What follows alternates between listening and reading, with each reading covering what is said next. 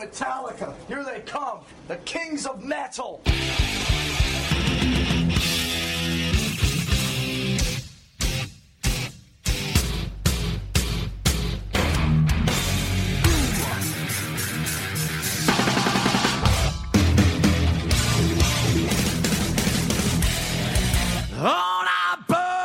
Hey, this is Jay Weinberg from Slipknot, and you're listening to Metal Up Your Podcast.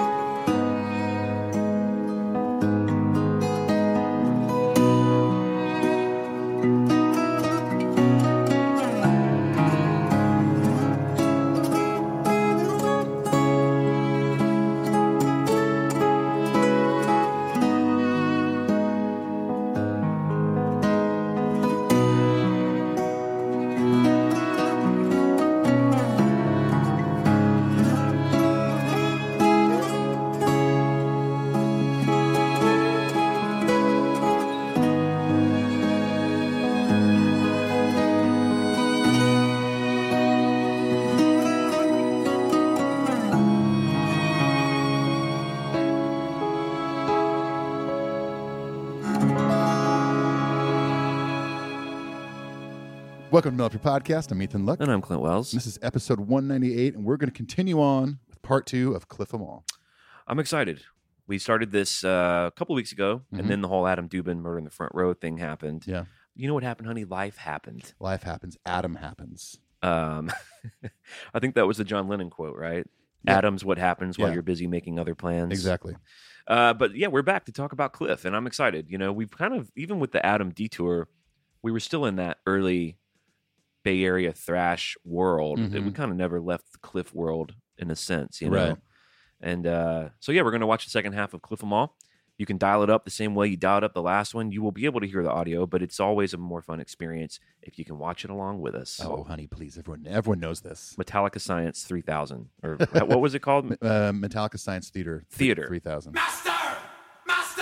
I'm ready to jump right into some news. There's some news to talk about. There is. How are you, by the way? We're here at HQ too. We are. I'm well. I'm doing well. I love that the fall weather is finally upon us. It's nice, right? I'm excited. I'm excited for my EP to come out this weekend. Yeah. Well, as this is airing, it's been out for a few days. Congratulations on the future release of your EP. Thanks, man. I'm getting potential great feedback. Good. Hypothetical Good feedback. Hypothetical, futuristic feedback. Well, we'll talk about that a little bit later and where you can get it and everything. Now, in the news, Metallica announced yesterday that they are doing the Helping Hands concert and auction live and acoustic from HQ. This is the same show that they did at the Masonic that they put out the killer vinyl for. And it's going to be on November 14th. It's a pay-per-view special. Sign of the times, my friend. I know, man. Worldwide pay-per-view event benefiting their awesome charity, All in My Hands. Your ticket will allow you to watch the show within a 48-hour period once you start the stream. 4 different bundles you can get. So listen up, Met fam. Listen. The standard ticket's only $14. Pretty good. $14 you're watching the show. That's great. Yeah. And you can and I think you can watch it as many times as your little heart desires. That's cool. So for me, that's going to be about 1 or 2. Yeah. Because I'm good after that. Yeah, totally. Unless they pull out some crazy shit, which, you know, knowing them, they might. You never know. The audio ticket bundle is $25, includes an MP3 download of the show. There's an audio and T-shirt bundle, $55 plus shipping. You get an event T-shirt done by Wolf Skull Jack, who's kind of a Squindo type character. Right. And then the last one is a VIP virtual fan ticket, $95 plus shipping for the shirt. And you get your presence on the virtual fan wall for one song. Ooh. I'm going to have my little dog, Valentino and Lucius, honey, up there on the virtual fan wall. Oh, they're going to love it. They love acoustic guitars. You know what they're saying? They're saying bark, bark, bark. But you know what that means? I can translate for them. They're saying play Motor Breath. It's one of my favorite songs.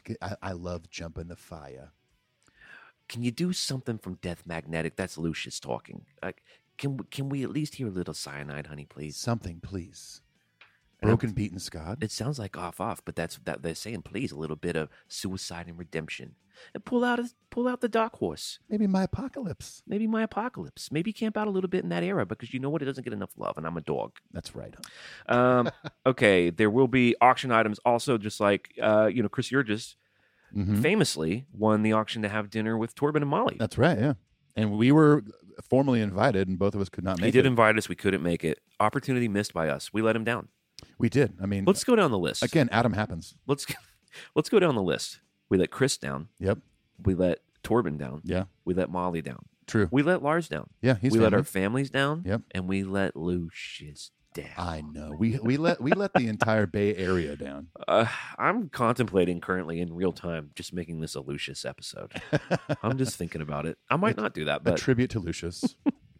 Bobby Anand, patron and listener of the show, had a pretty good idea that Ethan and I are figuring out how to do, where it'd be fun to watch it on a Zoom hang together. Yeah. So we're kicking around maybe that Sunday afternoon. Ethan will be out of town, but he may be able to hop in on the Zoom.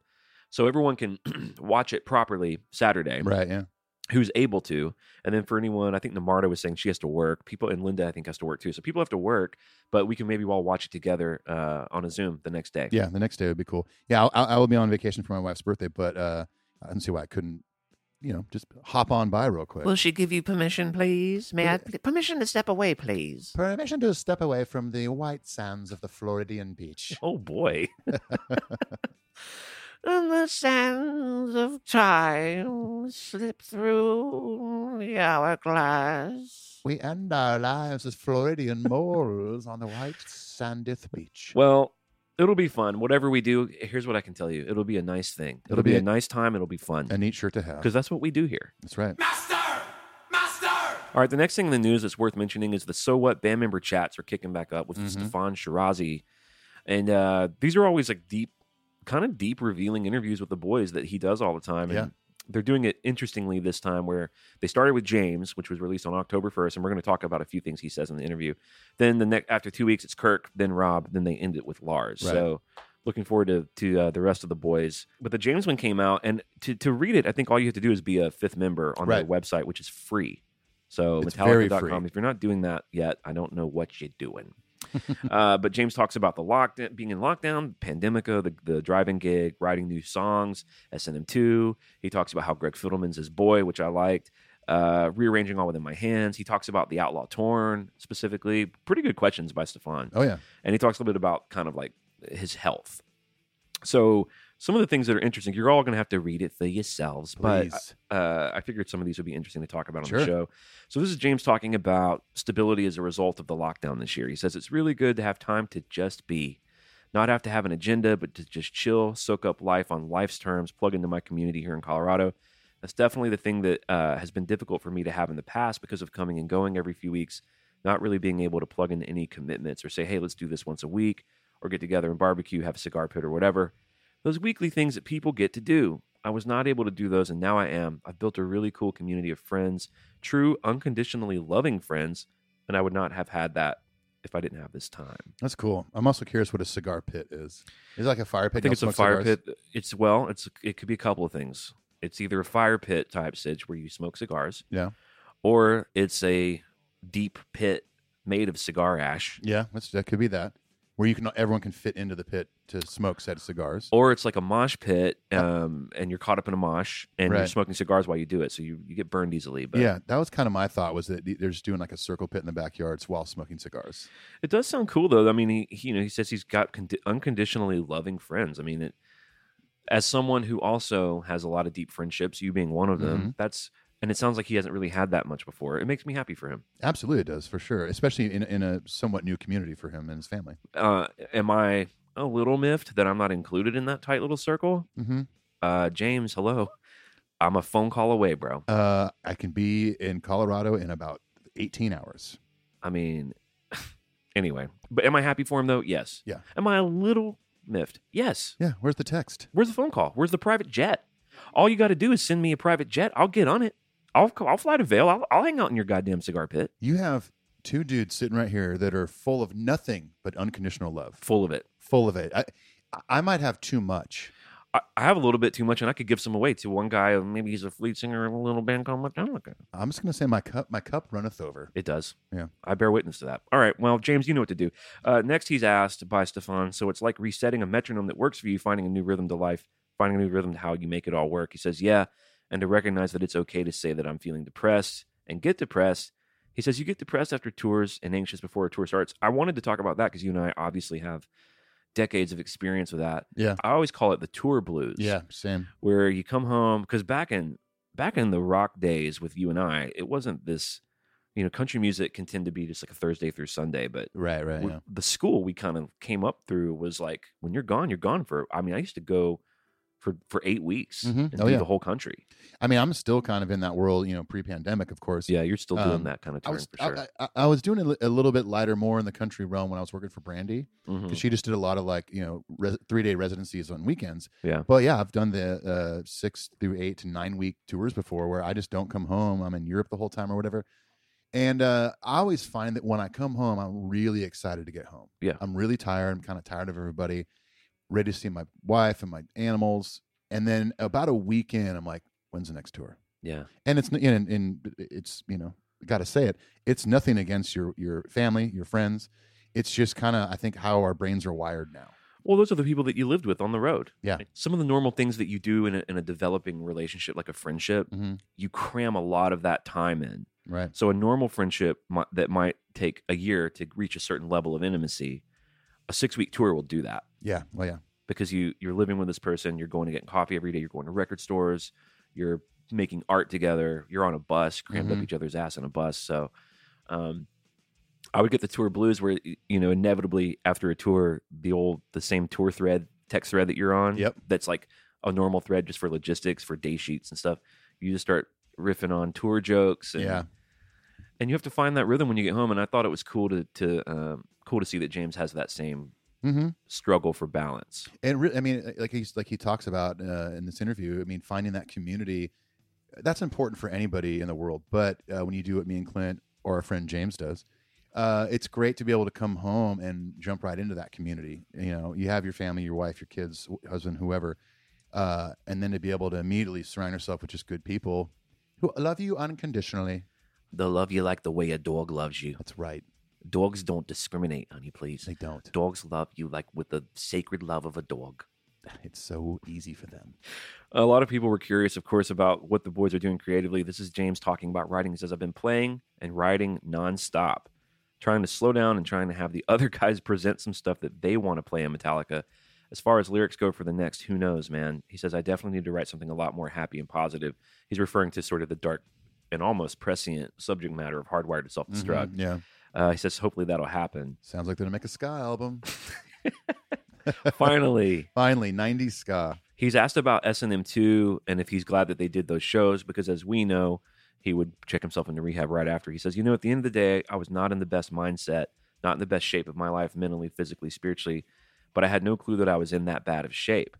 I was just continuing life, living in a real alternate world of addiction, and then coming out of it, coming back and forth into it, and lying to myself and everyone around me. But when I look at it, I tend to think, man, you're in a world of hurt right there. But the fact is that we pulled it off, meaning S&M 2, and we did it, and it's in the bag. It's part of history, and I'm glad we did it. So, a pretty revealing little section there. It sounds like, we were wondering, and not to be gross about it, just to the extent that we're fans and we care about the band, but we were wondering, had it been going on for a while? Right. Did we just have a beer in a hotel and get freaked out? And it sounds like he may have been hitting it, kind of coming in and out of it. or even if he wasn't maybe hitting any kind of bottle hard, it was the accumulation of all the things he just listed, like physically, mentally, spiritually, right? And all that, as we know, all that stuff can add up very easily and pile on the top of each other and really take you down. But we're glad that he pulled through and did it. Yeah, it's awesome. And obviously the product turned out amazing. Yeah, S&M 2 kicks ass. On the future, James says, I'm writing. They, meaning the rest of Metallica, are writing. He says, at some point we'll get together. He says, I know Greg's definitely fiddled around. Haha. Get it. Fiddleman joke. With the Zoom connecting, we did the song for the upcoming Disney movie over Zoom, and it was very cool. So again, like Napster or whatever else it is, the internet, people start freaking out about it. He says, COVID, no live shows, okay. You adapt, and it's important to be of service with our music. So let's do what we can out there, and we're adapting. I thought that was cool. Yeah. So he kind of dropped that bomb, too. So Metallica this is the news. There's not a lot known about it, but they're rewriting, quote unquote, Nothing Else Matters for the Disney film Jungle Cruise, starring The Rock and Emily Blunt. If you smell what Metallica is cooking. They're rewriting Nothing Else Matters? Or maybe it's more of a rearrangement. I can just see, like... Reimagining. rewriting the lyric for like "Circle of Life" or something. It's a circle of life. Everything matters. Everything matters. Well, we'll have to just wait and see. I mean, it was Lars who dropped that news, and he was kind of being coy about it. He's like, he doesn't want to give too much away. Master! If you like the show, you can leave us a positive review on iTunes. We are doing a contest right now. Right now, the contest is happening. Right now. Right. Where all you got to do, and this is U.S. only. Sorry, international people. We love you. We just sent you some stuff. We love the international people. Of course. But if you leave a positive review on iTunes, your name will go into a drawing, and we're going to give away 5 things. So 5 winners. 5. 2 of the Murder in the Front Row DVDs. One of them personally donated by Adam Dubin himself. Yep. Thanks, Adam, for that, by the way. 2 Squindo books. Which are great. The Year of the Skull. Both sent to us by Dear Squindo. Yep. Sweetheart. Actually, we bought one, and he sent us an extra one. Sweetheart of the Southeast. And then also a DVD, a live Metallica DVD, and then a bunch of cool stickers and stuff. So all you got to do is leave the review. I don't know what else we could do. I don't know how more simply we could do it. It's pretty simple to just clickety-clack over there and just write a review. You want to put a little 5-star? You have to actually write a review, not just a rating. You have to write out something. You could just say, this review came out of my butt. Our latest review from Dave Ferraro, I think, is something I instructed our listeners to say or to write. But he wrote that we have luxurious heinies. Yes, so that's in the review sauce now. I love it. That's what's fun about it. Put a little colorful heiny review in there. I don't care what you do as long as it's positive. That's right. And we will be drawing those names. We were going to do it on Instagram Live, but I think to avoid the fiasco of last time, we're just going to do it on the show. Yeah, we'll announce on the show. But you can still follow us on the socials. And that'll be on November 1st. So, yeah, follow us on the socials. We're on Twitter and Facebook, YouTube. We're on Amazon Prime now. I don't know why people listen to podcasts over there, but we're on it now. Great. All the crap, you know where to find all that. You know where. Now, if you are willing and able, and we won't talk too long about this, but we do have a Patreon. It's an important way for you to support the show if you think it has value, especially in a time like this when Ethan and I don't know what's happening in the music industry. Yep. You know, the support over there really means a lot to it does. us. Now, not only that, we give you a bunch of stuff over there for free. As soon as you sign up, you get a bunch of stuff dumped onto you immediately. Right away. But what's cool is in addition to the iTunes contest, we are giving away a deluxe S&M2 vinyl box set. Deluxe. You heard that right. How much were those? Like $200 or something? They're like $1,000 and $1 million. They were $1 million. Yeah. $1 million. Want to thank listener and a total sweetie pie, Namarta Kalia, out there, who is a friend and patron of the show, for donating the box set. Thank you. And all you got to do is go support us on Patreon, and we're going to draw that name too, because we are. I mean, Jesus Christ, we're basically like Santa Claus. It's October. It's the season of giving, right? It's a season of hallowed giving. Hallowed givings. So that's all the homework over there. We did get a couple of new patrons, so we always want to at least mention their name on the show and say thank you. Ken Holmes increased his pledge. We got Jared Mason and Sam Hart. I'm going to give him a clappy clap. Hero comes along. We need to really learn that song and sing it. Don't know the next line. Hero lies in you. I know that was kind of a weird pop punk / modern country. I put kind of the Dad tonight guy in there, mixed with a little bit of Alanis Morissette. Here lies in you Dad. tonight. Dad. Master. Ethan, so you got your Lockdown EP that's already out. It's very cool. It's 5 songs, 6 songs, 6 songs. Yeah. And you can get those anywhere that you get music. Anywhere you can stream, download music. Of course, I'd prefer if you just got it on iTunes or whatever. The only place that it's not is on my Bandcamp page, but it's on Spotify, Apple Music, Amazon, blah, blah, blah, blah, blah, blah, blah. Cool. Well, everyone knows what to do. Go find it. Because first of all, the music kicks ass. Second of all, you're supporting a musician who's took this time to do something productive and creative. And I've heard the tunes, and they're killer. So I'm excited, yeah. There you go. Ethan's other podcast is called The Pirate Satellite, interviews with cool people like Nick Raskulinix and John Davis. Our homie John Davis, talking about Super Drag. That's the right. latest episode, right? Yep, that's the latest episode. My last one was with my friend Ginger, who used to be in the Smashing Pumpkins. Nice. That was a fun one. Cool. Yeah, lots of good sauce over there, and I got more coming. Very cool. And my other podcast is called I'm Okay, You're Okay, I'm Not Okay, You're Not Okay. You can find that by searching for my name and wherever you search for stuff. That's me and Bob Schneider. And if you like my flavor on the show, you should check that podcast out. It's me and Bob. We talk about whatever. 30-minute episodes. They're tight and right. Short and sweet, man. And you'll like it. I think you'll really like it out there. I know. I do. Okay, the best way to get a hold of us traditionally and forevermore is our email address. We got a mailbag. That's right. We got a little mailbag over there. That's right. Well, actually, it's not little, is it? Not little. It's a pretty large digital mailbag. It's metalupyourpodcastshow@gmail.com. You can write into us, and we will read it on the show. Now, we get way too many to read every week, but we do select about 5 and dip in with the Metal Up Your Podcast family. We're going to do that now in what we lovingly refer to as the Email Portal!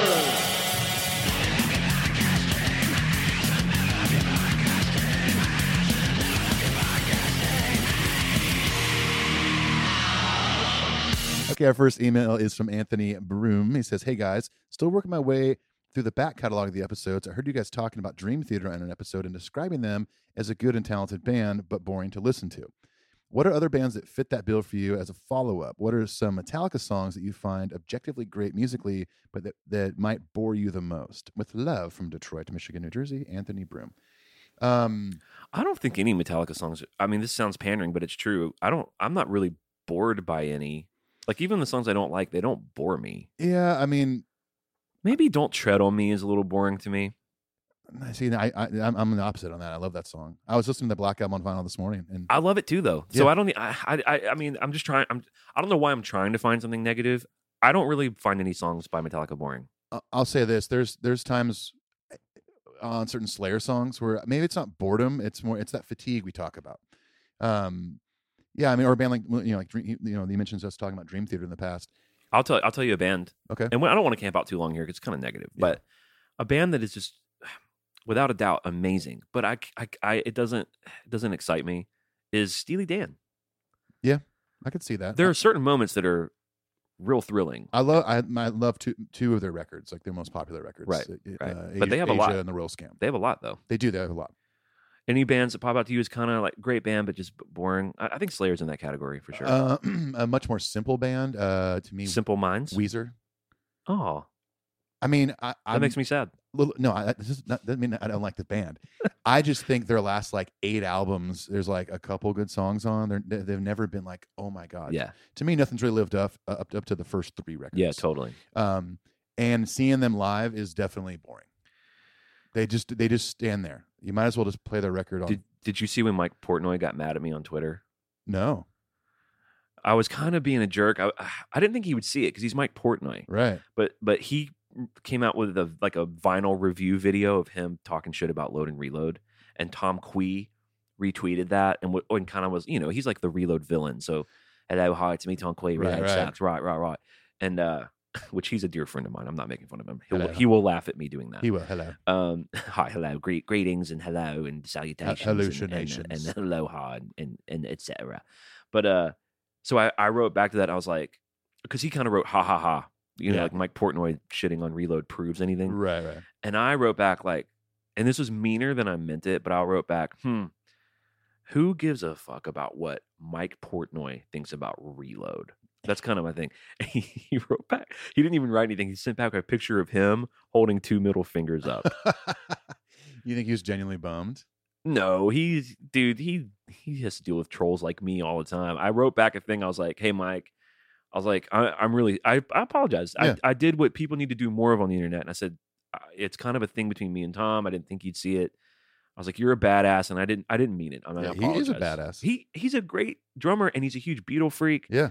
And he's come to Lars's defense when people say Lars isn't a great drummer. Like, I hated that he got mad at me. Yeah. It upset. Like, if Dave Mustaine got mad at me, I wouldn't like that either because I don't want to start shit with people. But I wouldn't be as like when Mike Portnoy was like, "Shut me the birds." I was like, "Oh, that sucks," because I don't really have any bad feelings about Mike Portnoy. He got caught in the Reload wars, dude. He really did. Got caught in the middle. Yeah. Stray bullet. Sorry, Mike Portnoy. Okay, yeah. So Andrew Sykes writes in. He says, "Hey, Clint, Ethan, and Paul, what's up, brothers? Just a quick email to say thank you for all the awesome content you guys have been providing. 3 episodes in the last week. I'm struggling to keep up." He says, "I thoroughly enjoyed the episode with Adam Dubin. A great interview. He's such an amazing storyteller. I found Murder in the Front Row on Amazon Prime a few weeks ago. Watched it then, so it was great timing, and I appreciated listening to your thoughts in the commentary episode." He says, "I found an older documentary called Get Thrashed on Amazon Prime and have watched it since. It branches out a bit more and talks about the thrash overseas as well as the Bay Area." That sounds pretty interesting. Yeah, totally. One of the things I found very interesting was that Alice in Chains were on the bill for the Clash of the Titans tour in '91, replacing Death Angel as the opening act supporting Slayer, Megadeth, and Anthrax, and they were not received well by thrash metal fans. I can see that. They're not thrash. In the early '90s, yeah, I could definitely see that. I also enjoyed listening to your thoughts about the great Eddie Van Halen. He was an absolute genius. Some of my earliest memories of listening to music as a kid was repeatedly listening to songs like Jump and Beat It. Those guitar solos impressed me so much at a young age, and they still do. Kind regards, Andrew Sykes, New South Wales, Australia. You guessed it, New Jersey. And by the way, we don't add that New Jersey. People write that every time. It's literally, it's rare that an email doesn't. Here's one that finally doesn't end with it, but yeah. Did you see that they have reissued a vinyl for Facelift? I did not see that. I've already purchased it, and it ships like November 11th. Oh my! I haven't seen any details on this, but apparently there's a big box set too. I know you're not a big box set guy. I just got the vinyl. Yeah, $20, $23, done. Facelift. I love it. I cannot wait. I can't wait either. One of the coolest debut rock albums ever. I don't have that. Well, I will get that. I also don't have Dirt on vinyl, which is kind of you can get that anywhere. Oh yeah, for sure. They've reissued that and stuff. You need to get that for sure. Self-titled record, also known as Tripod. Yeah, that's out of print. Very out of print. I have that one. You do? I do have a copy. I didn't know that. Yeah, a friend gave it to me like 10 years ago. I am very jelly. I don't want this. I'm like, are you sure? This is hard to find. Those are like $300-$400. Oh yeah, or more. I'm hoping that with the reissue of Facelift, hopefully it's successful and it will encourage them to do it. I mean, there's a lot of great albums. I mean, a lot of the mid-90s Manson stuff you can't get on vinyl. It's like, how is Antichrist Superstar not on vinyl? The 90s into the almost early 2000s were a bit of a dark era for the vinyl world. It's just weird that they haven't repressed them. I know. Now. It's Everyone's 2020. repressing stuff. Yeah. I know. You can't get a lot of the Van Halen stuff.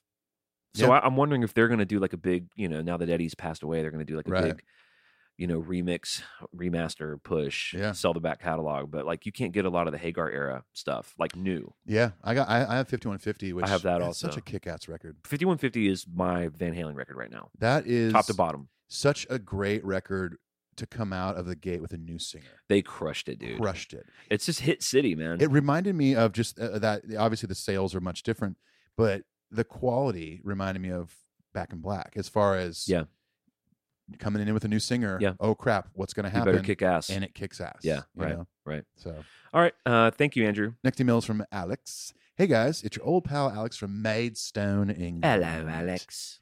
Jules Holland land. I really enjoyed Clint discovering Cryptic Writings. I remember vividly being hugely into the album when I was 14 when it was released, and it's kind of burned into my teen years along with Load and Reload. Thanks for the Explore the Big Four series. It's super fun listening along and enjoying your reactions and educated opinions. Thanks for the show, guys.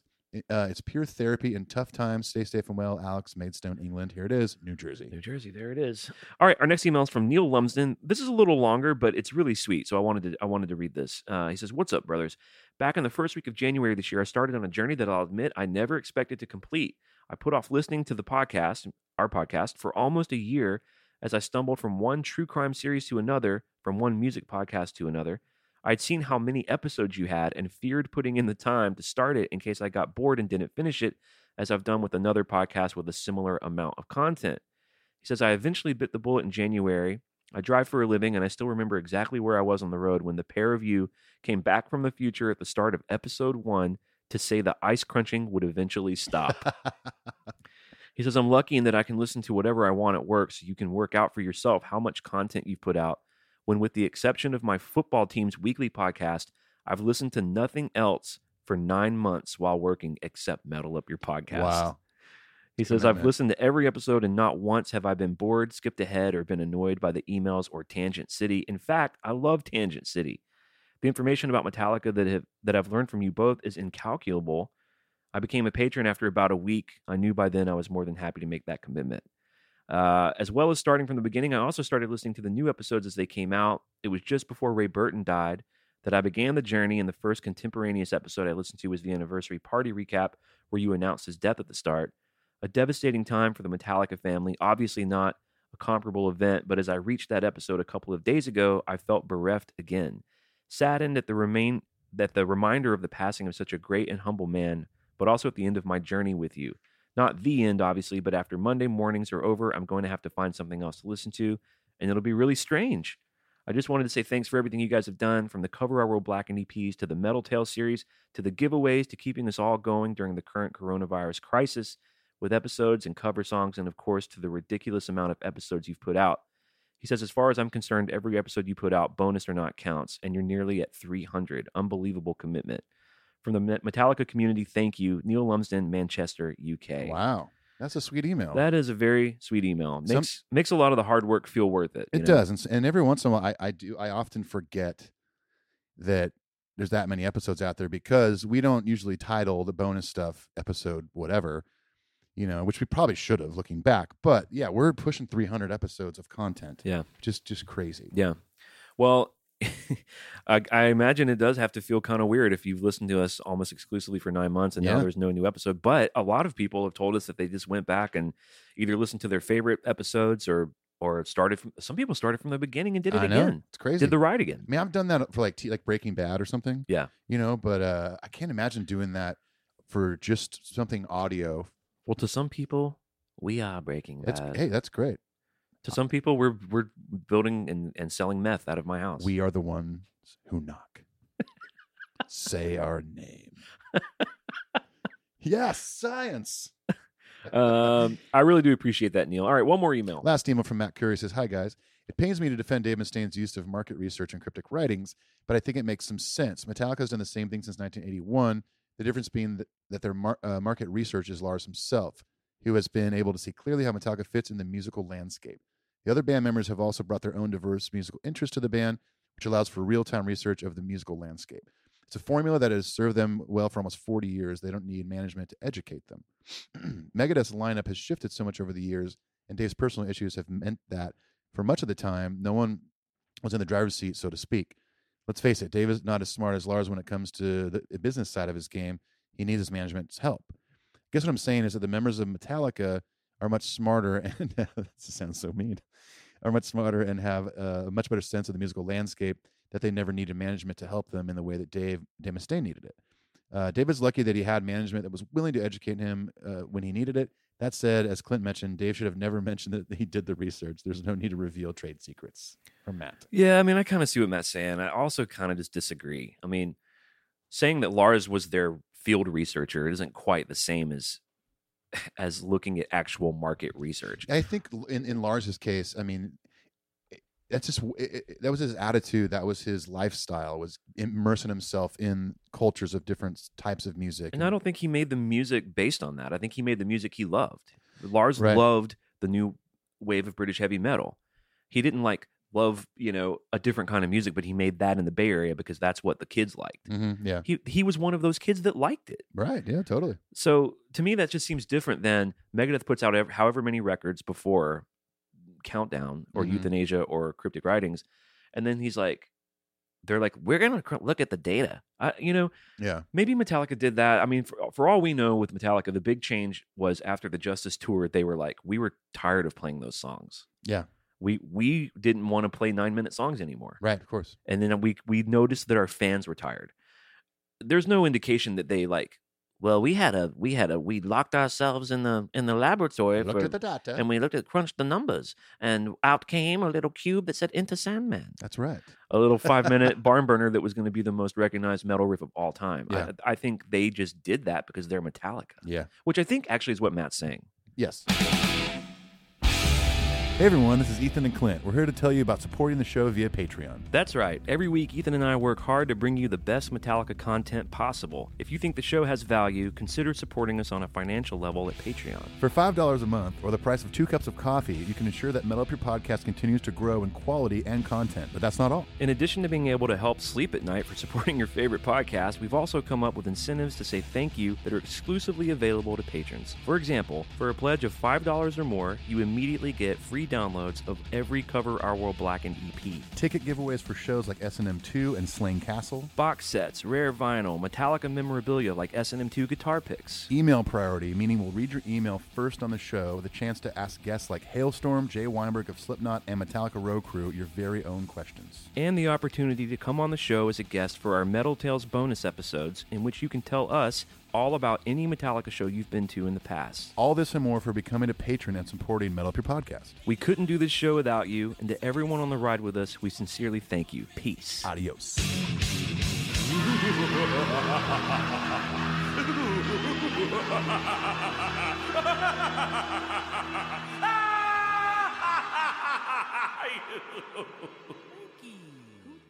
I'm ready to watch Cliff 'em All, Part 2. Yeah, me too. All right, here we go.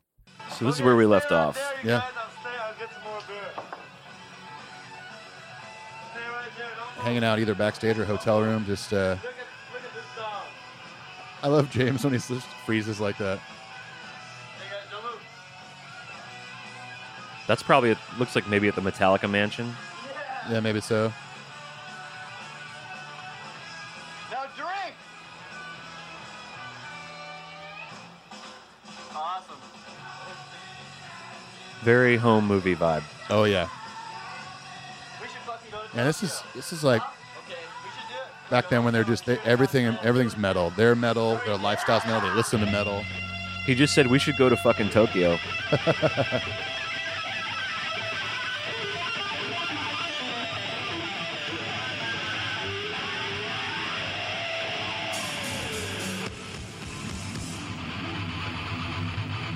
Metal Hammer Fest, Germany, September 14th, 1985. You can watch this whole show on YouTube. Oh yeah.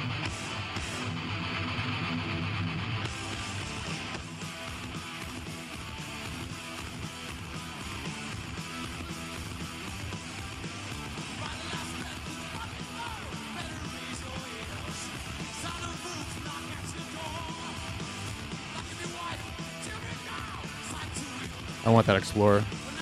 I want that shirt. I want everything on stage.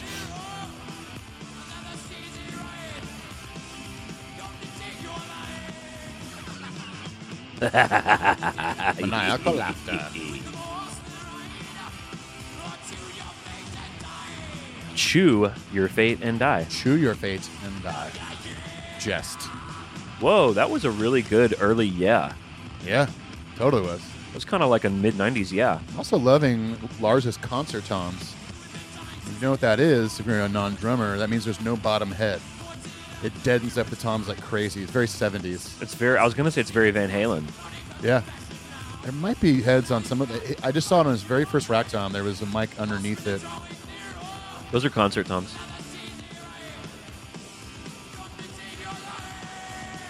Cool little melody change. Yeah. James had some pretty bitchin' like long metal hair. Oh, yeah. Ba-do-dee-da. Ooh, another good yeah. Yeah. I love 80s thrash when, like, dudes like Hetfield wear white sneakers. I might pull my white Converse back out. It's very, it's very 80s thrash. Also very Saved by the Bell. Very Zach True. Morris. Yeah.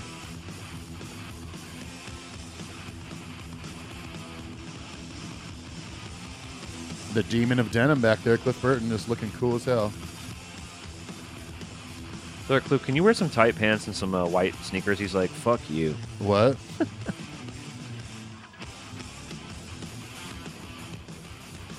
I love these sections, too, that don't have solos. I know, it's just a riff section. Just riffing it, yeah. Love it. It's an awesome riff. Mm-hmm.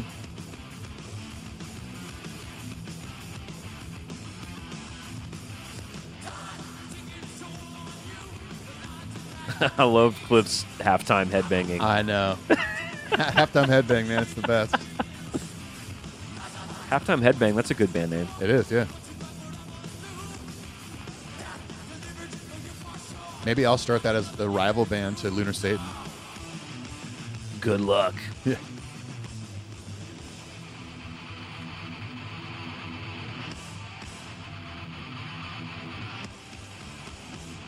So, dude, they were cutting out the bridge back then. Yeah. The slow bridge. Yep. Well, it's kind of a momentum killer. I mean, especially on that record, too. Nothing really gets slow on that record other than parts of Anesthesia.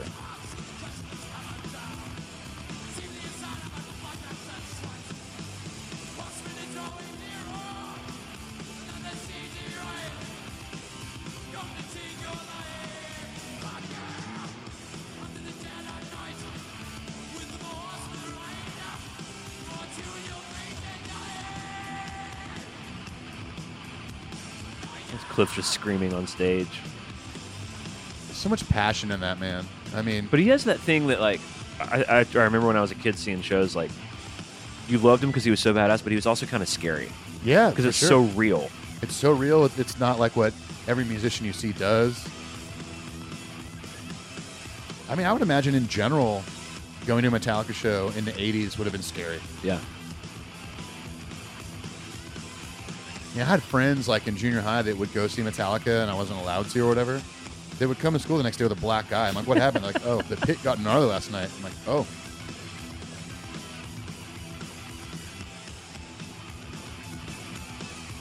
My old friend Hector Gonzalez, who's a listener of the show, I mentioned him on the last Cliff Mall episode, and we started messaging the other day, and he was like, man, I can't believe you remembered that Cliff Mall VHS in junior high. He's like, that thing got circled around all of our friends. Yeah. Someone borrowed it for a week, and then Well, that's what I did an Instagram post about that where I was like, raise your hand if you borrowed this from your big, a grumpy big brother. And some of the people were like, I was that big brother. Yeah. I mean, I didn't have a brother growing up, so like my friend Hector, my friend Santos were like, they were a year older than me, so they were like my older metal brothers, Yeah, that's what I meant. Like the spiritual brother, like it's the kid who let you borrow it. And those kind of dudes are great to have in your life, man, because I wouldn't know hardly any metal if it wasn't for those dudes. I would probably know Metallica and stuff like that. But those dudes like got me hip to like Anthrax and Sepultura, all that kind of stuff, man. Kirk has a really strange echo on. You hear that echo? Yeah. It's cool, but he doesn't. Could it be the room, maybe? Nothing else really has that echo. Yeah, James's guitar doesn't have that. That was a real roomy verb on that tone. James playing Fade to Black with the V. Love How it. about that? I mean, shoot, back then, he's probably only having that guitar, that maybe a white Explorer. Probably didn't have that many guitars on the road back then. Where's the Ken Lawrence guitar? Where's the Wolf to Man Explorer?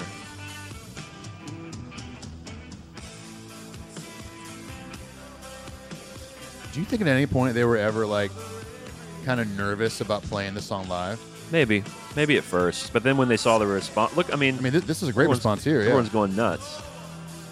Because here's the deal: it's a ballad and all that. They've just earned everybody's respect. Yeah, and they knew it, so they're like, yep. and the song gets nuts at the end. Yeah, totally. It gets nutty, as they say. Real nutty. Man, I remember going back again to like my junior high years of listening to 105.5 KNAC. It was like the hard rock station in LA. And I remember staying up late and they would do a thing. I can't remember what night of the week it was. It was called Mandatory Metallica. Yeah. And they would play like rare cuts like this, like live stuff, bootleg stuff. And I would always tape that shit.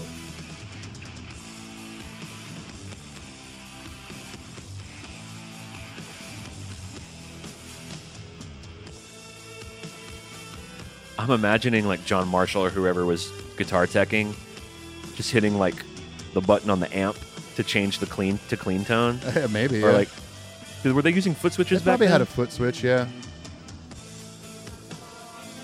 I remember when I was a kid growing up, the foot switch was extra money. Yeah. So I had to just hit the button on the amp while I was playing Yeah. to change from clean to gain. My first decent amp, after like my little Squier practice amp, I had a Fender M80 head. It was like that furry kind of, not Tolex, but Yeah. a little fuzzy, and it was like kind of like light gray. Yeah. And it came with the foot switch. Awesome. And I ran it through a 212 that someone at my church gave me, and it was shorter than the head, so it looked like a T. But I wore that head out. I wish I still had it. Solid state, no big deal. Could you imagine telling our however old we were in that time, all the cool gear we would have now? I know. Like, hey, Ethan, one day you're gonna have like 5 amps. You have everything you want. What? Yeah. And I'm still on Craigslist and Reverb all the time. Like, how can I get that Explorer? How can I get an Eddie Van Halen guitar? Dude, I came across some great recreation videos of his 5150 guitar, and some people like really went all out. Oh yeah, I've watched those. Dude, it was really fun to watch. Someone is too late. God, I love this song. I mean, we've talked about this forever, that no one could compete with these songs No, in that time. They just couldn't. No one was writing songs as good. no, Sorry. they weren't.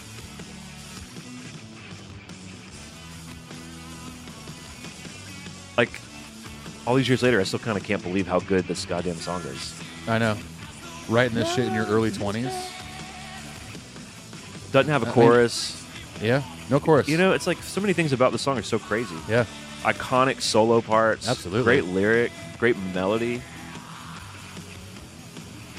3 key changes. Or technically 2 key changes. Song starts in A minor. This is an E minor. Then we go to B minor right here. Well, the song starts in B minor.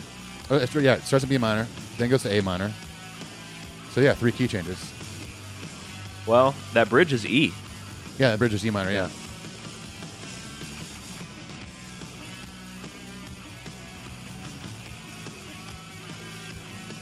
I still don't know if I've gotten confirmation if that is the Jackson that Kirk is playing. Is that the one he still plays on Sabbath True today? Someone told us that yes, it is. It is? Cool. Yeah. I'm sure I saw that, but lots of input with this podcast. Well, I love that he's still playing it. That makes me happy. I really wanted one of those Jacksons growing up. I never liked Jacksons. I liked him because of Kirk. Yeah. When I see him play it, I'm like, I got to get one of those. And I always never associated them with Megadeth, if I'm being honest. Yeah. And that made me not like them. That or like Randy Rhoads. Oh, yeah. Badass. He had one. But I always see him with that Les Paul. Yeah. Polka dot Les Paul. Great one, too.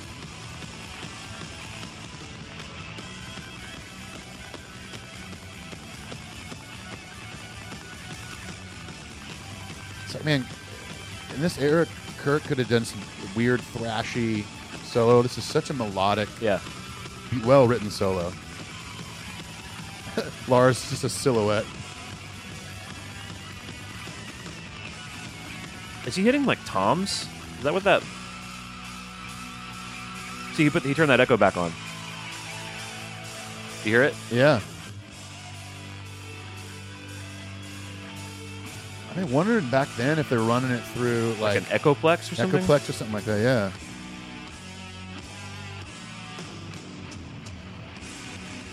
Man, those toms sound great. Concert toms. Yep. It is strange to see Lars like kind of buried back there. I know. All the early stuff's like that. He's just... The drums are all like above his head. Yeah. That was Cliff getting high. Looks like they're in a million green rooms that we've been in. Yeah. You should throw Dave out of that chair so you can sit down. Sit. Did you get this? From Lou. What is this, like Thai? Or something? Yeah. It's like Something. the heaviest pot ever to hit these shores. It's Lou like the shit. pot like no other pots ever been had in this country. It had to go through Lou. Me and Lou Martin's special blend. Big rigger inspection. Spatial. Fucking had to pass through the hands of the... Man, he does not look like he's in his 20s. Taxed and No. tariffed. That's how all these dudes were when we were growing up. Like, I always thought, oh, they're all in their 40s. And they're like, no, he's 22 years old or whatever. United States government. Absolutely. It's weird, too, how different Cliff can look. Right. I love, too, these indoors sunglasses on. Yeah. He's a rock star, man. They're just killing time on the road. Cliff. Fuck you, puss bag slut.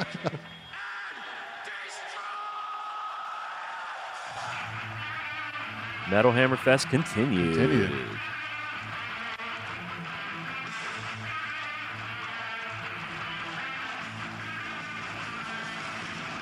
Okay. Okay. Alrighty then. Alrighty then.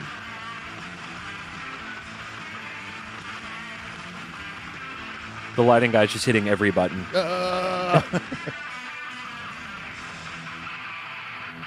As cool as technology is nowadays to have an amazing production in a show, I love to see nothing but par cans.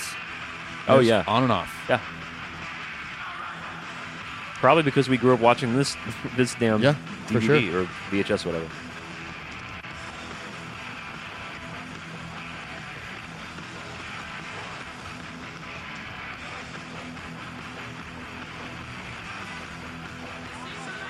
I wish the rig rundown videos existed.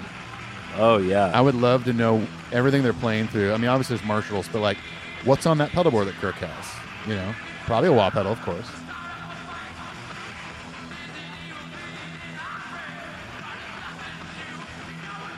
They hadn't quite mastered like roaming the stage. They're all kind of staying in their little quadrants. Totally. That's interesting to see. Because man, they're one of the most like active.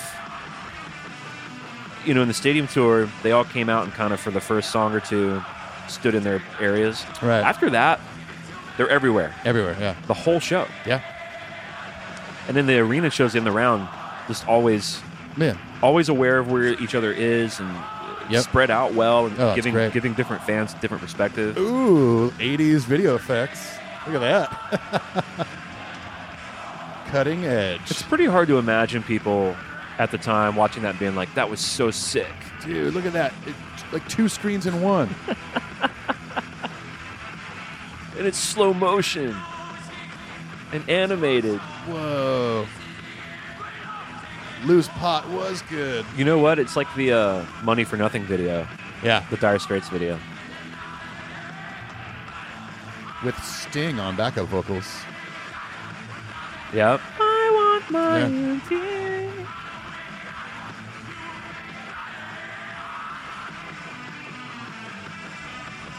Yeah, the editor got real cute during Yeah, for this. sure. He's like, you know what? I'm going to do some cute stuff. There it goes again. I mean, I remember doing early video editing like for my church and stuff, like VHS to VHS, and these kind of effects being in like this machine. Yeah. And you had to like do it on the fly. It was really fun back then, but so bad looking. Sounds rad. Man, really cool.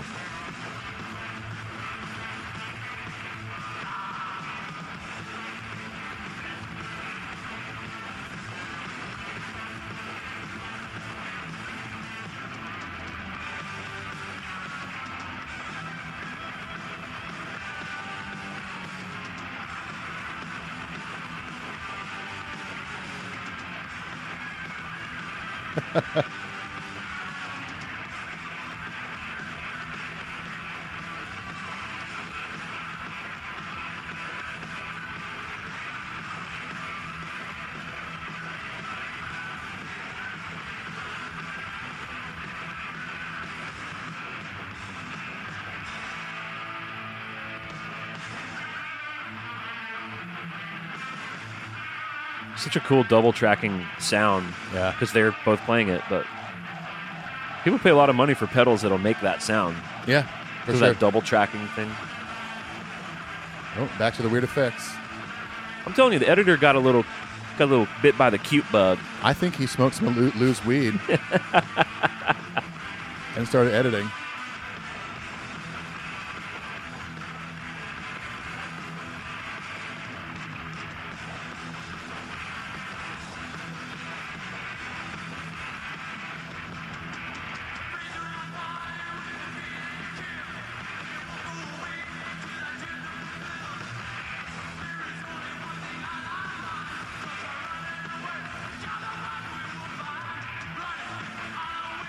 I mean, at this point in their career, too, James's voice is already starting to kind of develop into what would be so great on Puppets and Justice. You know, Yeah. it's not just the kind of high-pitched screaming of Kill 'Em All. Well, and they talk about how these European tours are what did it. Yeah. You know, like you really can't replace the cold hard experience. Right, And yeah. how that'll turn you into the musician that Yeah, you're for going sure. to become. Uh-oh. Comes another flying screen. This week on Saved by the Bell. Totally.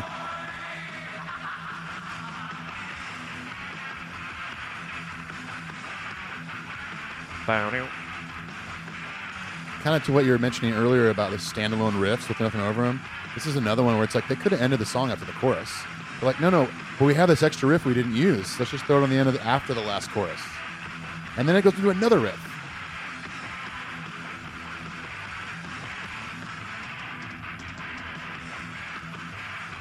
Yeah, it's so cool. Just another one. I mean, that could have been a whole other song. Totally.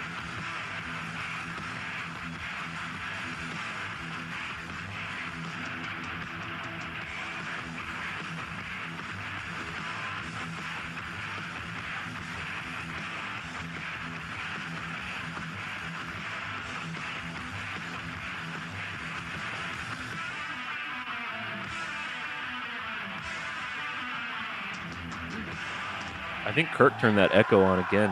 Yeah. That one. You know why I think that? Because I heard it. I heard it in my ear. That's a great picture. Great photo of the band. That's the Metallica mansion. Probably Ross Halfin. Denmark. I love the lineup of that one. Phil Collins, Elvis Costello, Madness was on this. And they were in the middle of all that. So crazy. Pretty cool.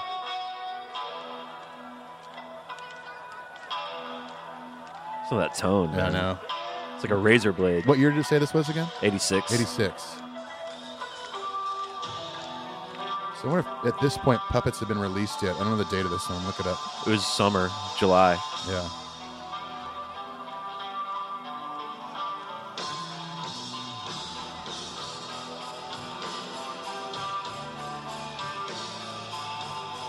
Yeah, so Puppets already been out for a few months at this point.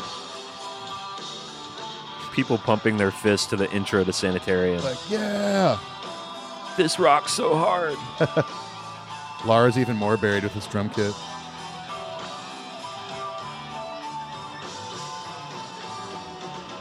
Do you think they were traveling with all those boogies, or were those just part of the festival backline? Probably. I mean, in that last couple songs, they had a bunch of Marshalls Ooh, behind them. You hearing these clammy clams? Little couple clams.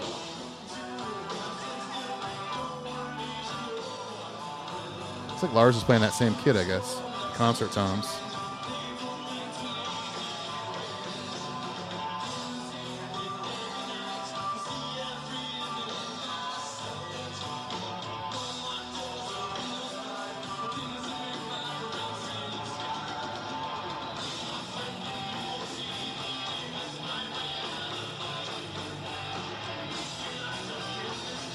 Dude's putting up the horns with the spiky wrist cuff. Is that Kerry King in the crowd? Yeah.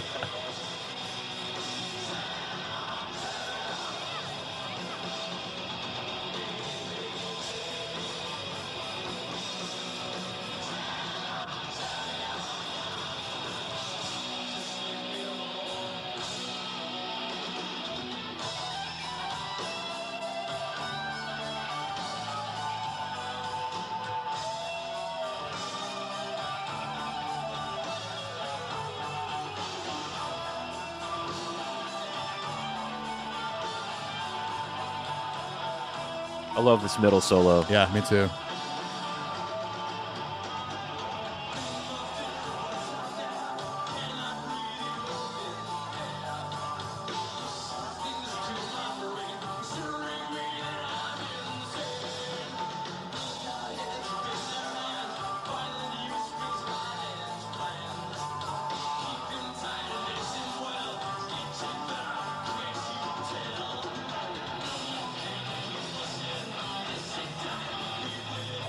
Earmuffs? Wow. Come on, James. There are children listening I'm going to have a this. talk with him about that at the cigar pit this weekend. Yeah, we should talk about it.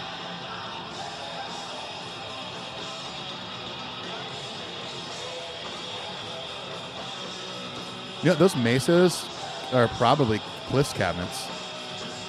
James and Kirk are probably playing the Marshalls, and on the outside are... Surely they're dummies. Surely they're dummy cabs. Yeah, I'd imagine maybe one on that side of the stage just for Kirk to have some low end that's not in the wedge. I mean, there's no mics on most of them. Oh, yeah.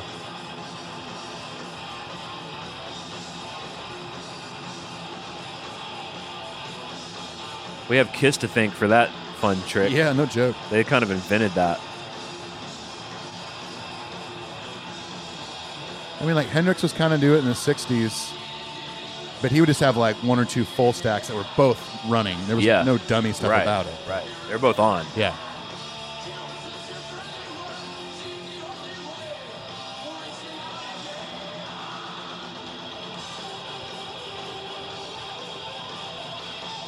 Cliff, look, real-time headbanging. That's still the halftime. But he is even slower than that, man. There we Yeah, go. that's the slow one, yeah.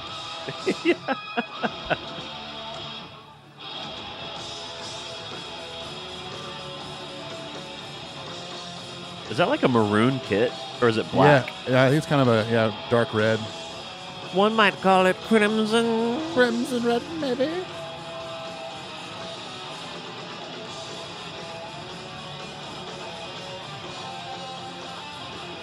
snappy little part. This makes me want to dance. Just do a little shimmy.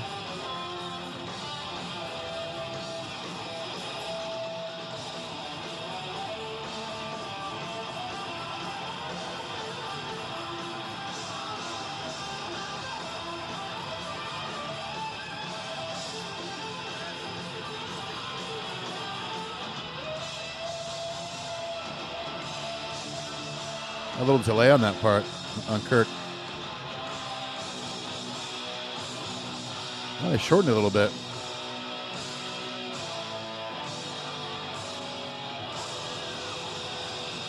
Sick, man. What a great song. As much as I love Fade to Black, I was always just a little bit more partial. How dare you? Listen. Well, how dare you? I mean, look, they're both the same formula. Yeah. You know. I probably got into this record before Lightning anyway as when I was younger. Well, how dare you? I dared. Dare I say I dared. Two friends out there from the time we've been here. Do you know Cliff over there on bass guitar? Yeah. Do you know who Cliff is? Yeah. Why don't you all say hi to Cliff? Hi, Cliff. Here it comes. He's gonna play some fucking bass for you. Oh, another bass solo.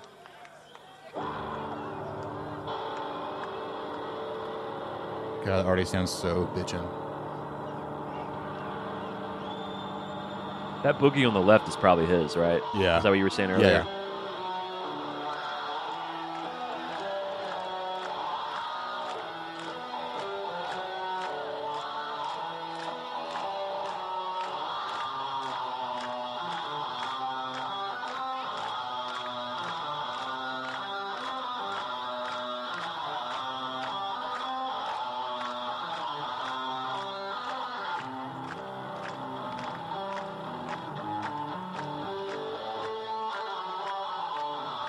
That's so cool, man. I know. The way he's kind of opening up that envelope filter. Yeah.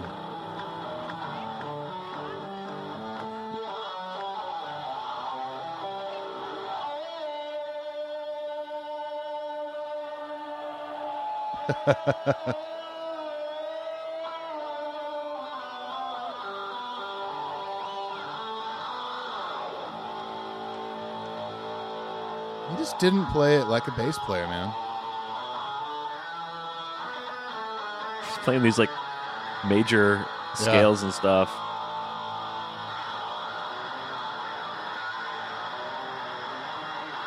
He's putting like some of that harmonic minor in it too, though. Look at that, his right hand. The claw. Dude.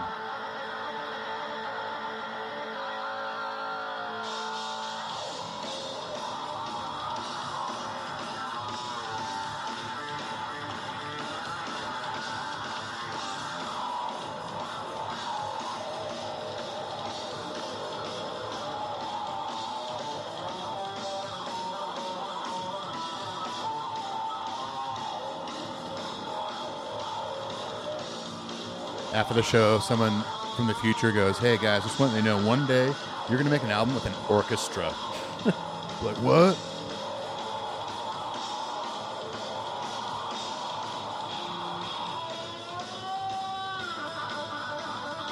One day, Bob Rock's going to be your bass player, and he'll put a capo on his bass. And you'll play on a flatbed truck. We're like, huh?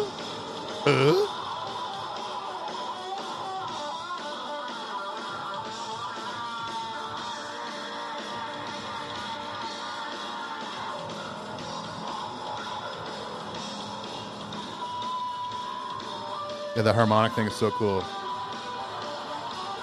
Jeez, so good.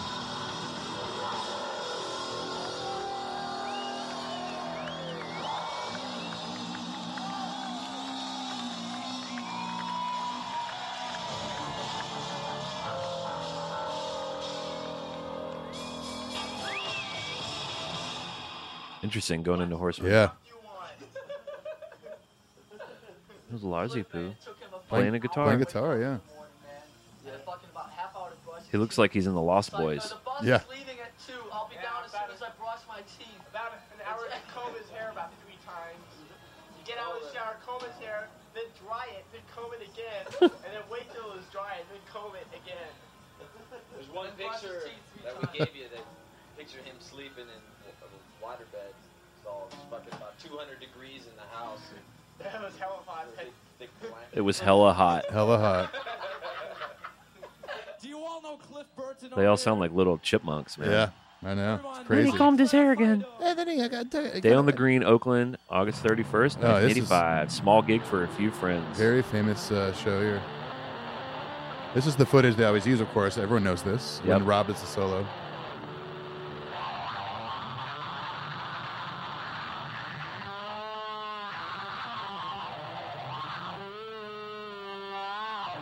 It's August in California, and Cliff's wearing all denim jacket. I mean, in that area, It doesn't get that hot. not yeah, crazy. yeah, yeah. There might be a heat wave here and there, but it's still pretty nice.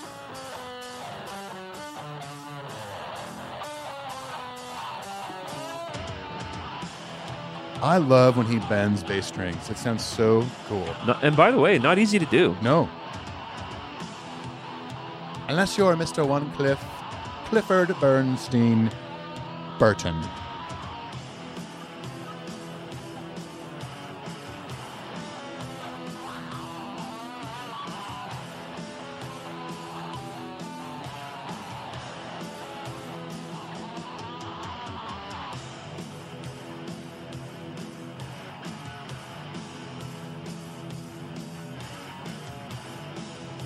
I could take the stage in front of 100,000 people if I knew I had that song on the set list. Yeah, sure.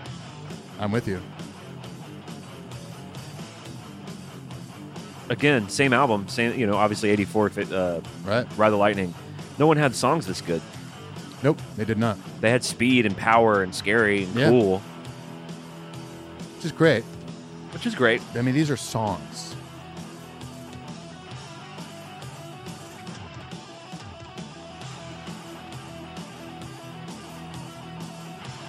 He played a lot of that Strat and that Jackson V. Yep. Kirk did a lot in this era. That was cool. Yeah.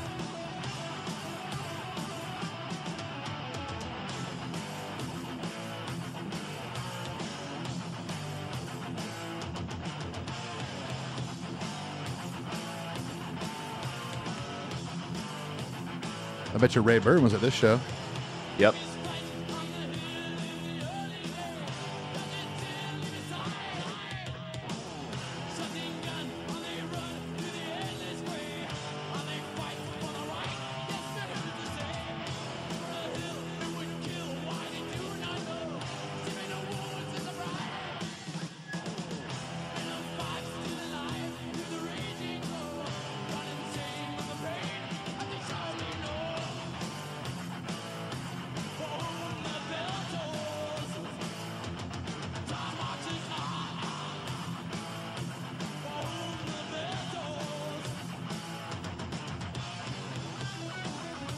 There was just a dude walking up the steps in the background. I was like, I can't stand this. I'm out of here. They're too darn loud.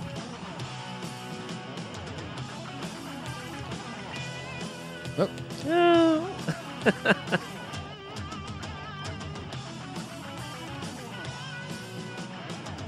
Did you see that? Cliff kind of hit a bad note, but he just slid up. He He's- turned it in like a run. he totally did. That was pretty cool. That's a smart kick-ass musician. Yeah, that's what you do. Yeah. Dude, these runs he's doing are crazy. I've never really paid attention to that.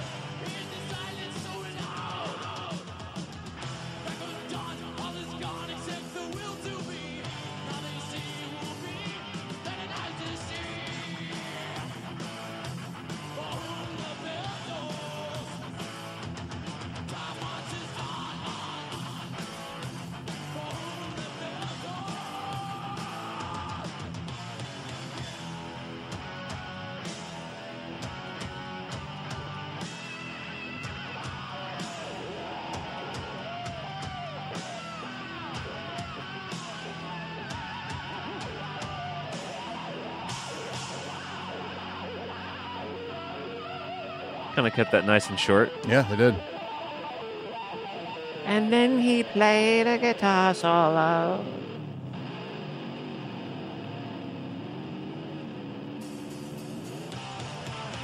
A lot of intros of Four Yeah. Horsemen on this. Unnatural? What do you mean? Can you see? Yeah.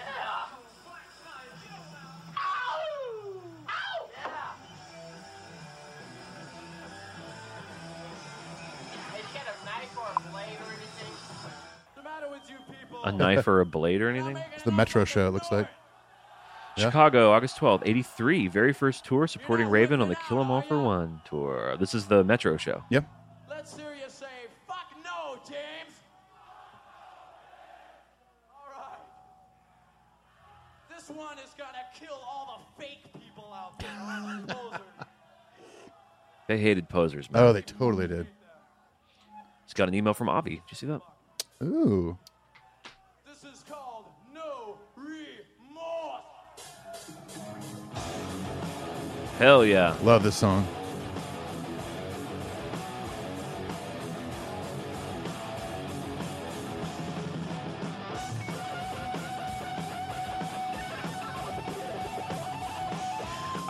I would mind seeing some Raven footage from this show. Yeah, Would be for real. interesting, right? Clip with the Rickenbacker. Excuse me, Rickenbacker. Is it Bacher or Backer? I've always heard Bacher, but I think it's actually Rickenbacker. Well, we better get to the bottom of it. It makes it sound like you're from the north if you say Rickenbacker.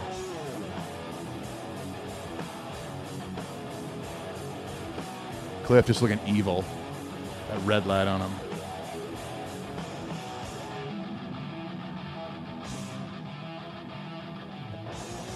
It's definitely an underappreciated song. Oh yeah. I remember. I'm sure you've played the Metro before, but Oh, yeah. I remember last time I was there. It's probably been 6 or so 7 years. I remember like setting up on that stage and thinking like now one of the more like iconic Metallica early shows was on this stage.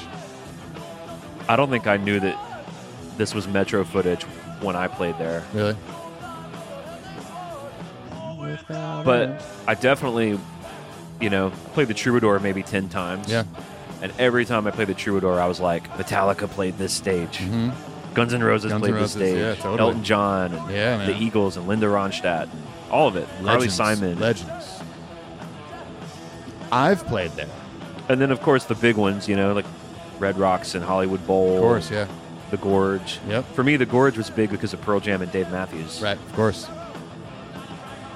They've been doing 3 nights at the Gorge, these huge nights at the Gorge every year Yeah. for like decades. Oh yeah.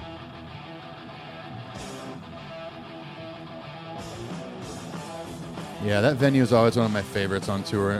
Unbelievable. For Not- those of you who don't know, it's like out in the mountains, kind of in the middle of nowhere.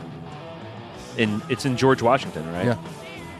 And when you get out there, man, like the stage overlooks a huge gorge. It's beautiful. It looks It's- like a painting. It's just amazing.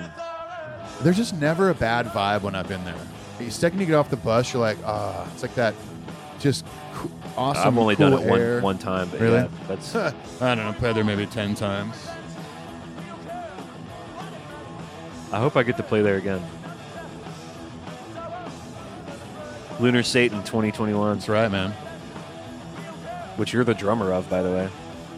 Fair, I'll do it. If you can handle it, Shoot. If I can handle it. I'd have to learn how to play it Yeah, same. and sing it.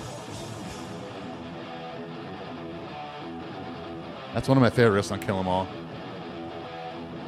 James rocking that bullet bell.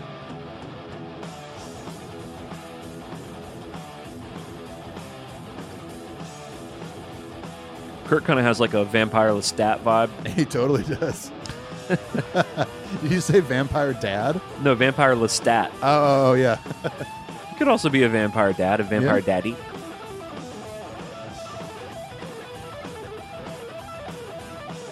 Man, we were so lucky we have this footage. I know. Oh, this is when his guitar goes out.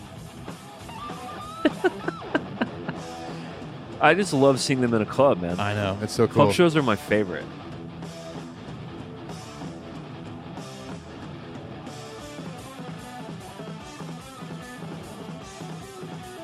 I love that Cliff is doubling that riff. I know. That's a tough riff to play. That's a very Maiden riff. Dude, if I was like a little scene kid in Chicago going to these shows, my arm is getting tired of fist pumping. Oh yeah. These dudes are fist pumping nonstop. Oh yeah, for sure they are. Whole show. I would also be scared if James leaned over the crowd like he just did and screamed something at me. Like, oh my god, he's gonna kill me.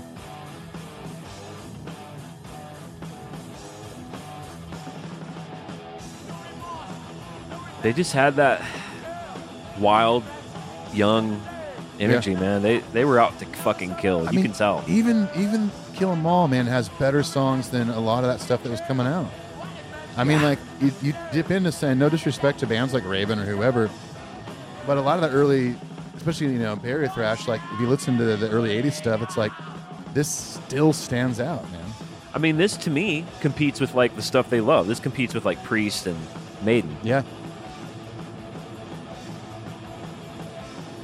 In my humble opinion. Humble opinion, sir.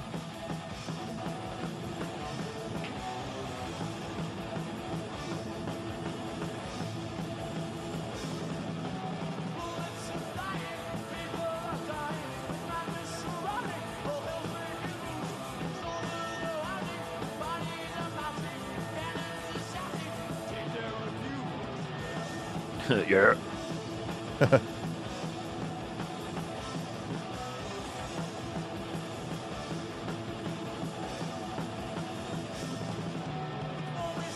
If you got to walk into Metallica's HQ and every one of Hetfield's most famous guitars were on the wall, which one would you grab first to play? Uncle Milty. Uncle Milty? The black Les Paul Custom. I'd probably go with this Electra he's playing here, or the black ESP 84. Yeah. From the like Black Album, Justice Black Album era. It's crazy to think too, in this era, they were doing what a lot of us have done in bands. You finish your show, got a couple roadies packing stuff up, and you go hang by the merch booth. Oh, yeah. Meet fans, Yep. sell merch and all that stuff. Well, a lot of these smaller clubs, if you're not the headliner, there's only one green room, headliner's in it. Yeah. So, I mean, how many tours did you do where Oh, here it is. when Kirk loses his guitar?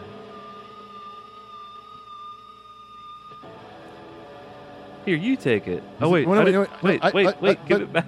I didn't mean that. Look, he's trying. He's like looking over his tech. He took it. I love how that dude just jumps right in. Oh, yeah.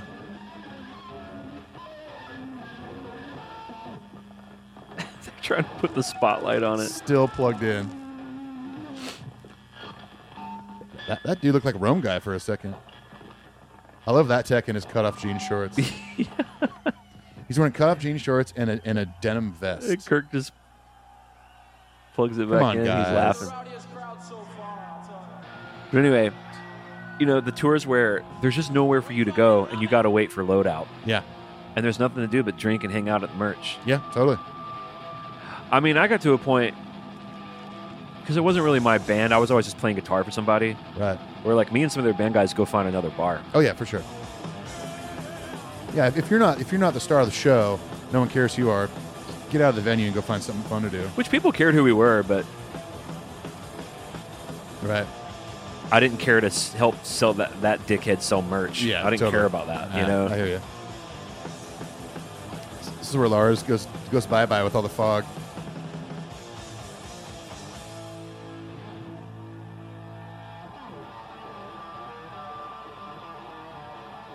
That's a cool riff too. Yeah.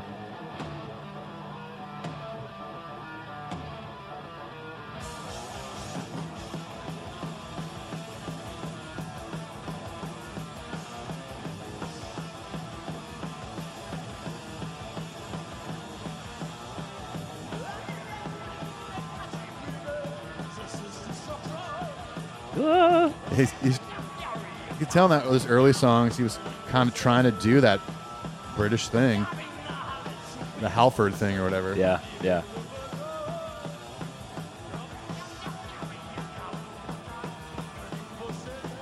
I feel like you can almost tell here. He's like, damn, why did I sing this so high? Yeah.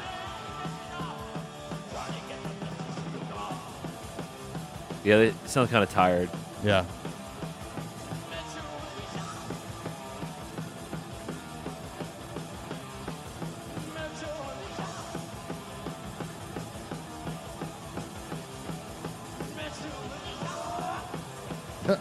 That was Kirk or That Cliff? Cliff, I think. Cliff used to dip that pickup in that Rickenbacker in wax. Yeah. Try to dull the sound.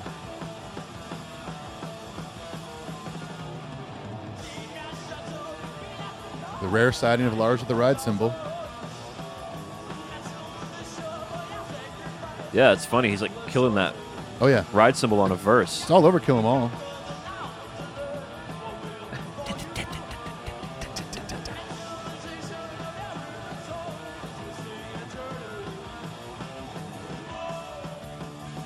Yeah. He definitely sounds tired. It's just such a physical show. Yeah. And you know the Metros too, man. It's hot, sweaty, Oh, very much so. loud as shit in there. Yeah.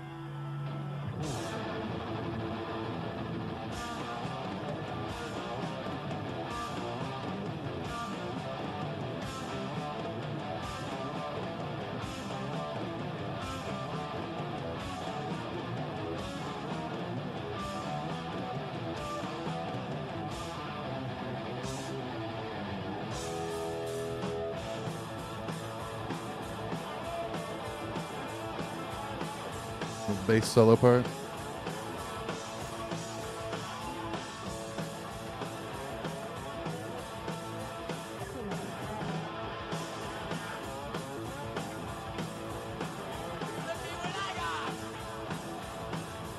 Looky what I got. Is that on Discogs yet, James?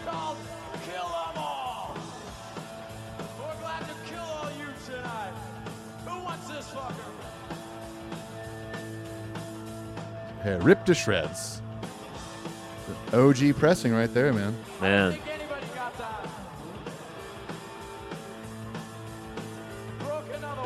You just don't think about that stuff, obviously, when you're a young band in clubs, that one day you're going to be the biggest metal band of all time. I mean, yeah, you dream of it, you hope for it, Yeah. but you don't think it's possible almost. And that thing you just threw in the crowd is worth hundreds and hundreds of dollars now.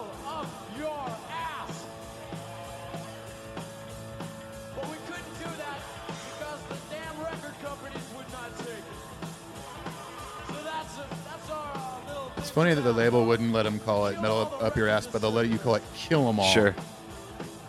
So I want you all to repeat after me. Metal up your ass. Y'all got it? I got it. Metal up your ass.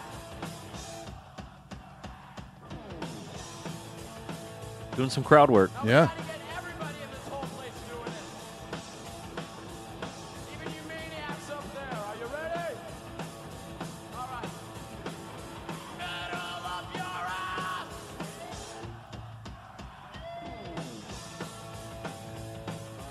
You guys are fucking. Oh, bye. More home video. There to say? We're out of beer, pal. I'm not your pal, guy. Yeah, man. Ugly sight. Fucking call it state. You should definitely call it state of emergency. Yeah, fuck the earthquake shit. This is important. This is some serious, like, them as the Ghostbusters stuff, all living in the same house. I know, just chilling. Just drinking together. Just drinking and listening to beer. I think that's it. Listening to beer. Listen, I say listening to beer? I sure did. Just drinking metal, listening to beer. Oh, well, there we have it. Now we're watching the credits roll. A little montage of photos of Cliff, man. Well, I enjoyed that very much. I did too. It reminds me of being a kid. Reminds me of with my little gang of dudes that I had at that time, 13, Right. 14. who, I mean, Metallica was just the greatest band ever. That's just all Absolutely. we cared about. And we devoured stuff like this. Absolutely. Well, it's just so hard to come by back then too. We didn't have the internet or anything like that. So, like I talked about earlier, you know, I got friends like my buddy Hector that just people pass videos around, bootlegs around, and that's just how you discovered music, how you got access to stuff like this. And it was such an exciting time, you know. I love that photo, Cliff, by the way. Well, we appreciate all you out there in Metal Up Your Podcast Land. We hope you enjoyed the episode. We will be back next week as per usual. Nice and brief. Because we don't take weeks off. We don't even know how to. I don't know how to. Yes. Here's your homework out there. You know the deal. Leave the iTunes review. You might win something. You might. Again, we're going to be drawing 5 names starting from September 1st through November 1st. If you leave the positive review and make it colorful, talk about our heinies if you want. Guess what? Doesn't hurt my feelings. No. You know, it encourages my feelings. And then also, if you're willing and able, if it makes sense for you, wherever you're at in this, in God's green earth, you can support us on Patreon, patreon.com/metalupyourpodcast. It really goes a long way. People all over the world have said, we'll buy you a beer if you're ever in town. That's right. This is an opportunity for you to buy us a couple of beers a month. Yeah. And we are giving away the S&M 2 Deluxe Vinyl Box Set to a lucky Patreon member also on November 1st. That's right. And a lot of giveaways coming up. a lot of we give it away now. One Mr. Sir Anthony Kiedis once said. Tony Kiedis. Tony Kiedis. Well, we love you out there, and I'm gonna say peace. Adios.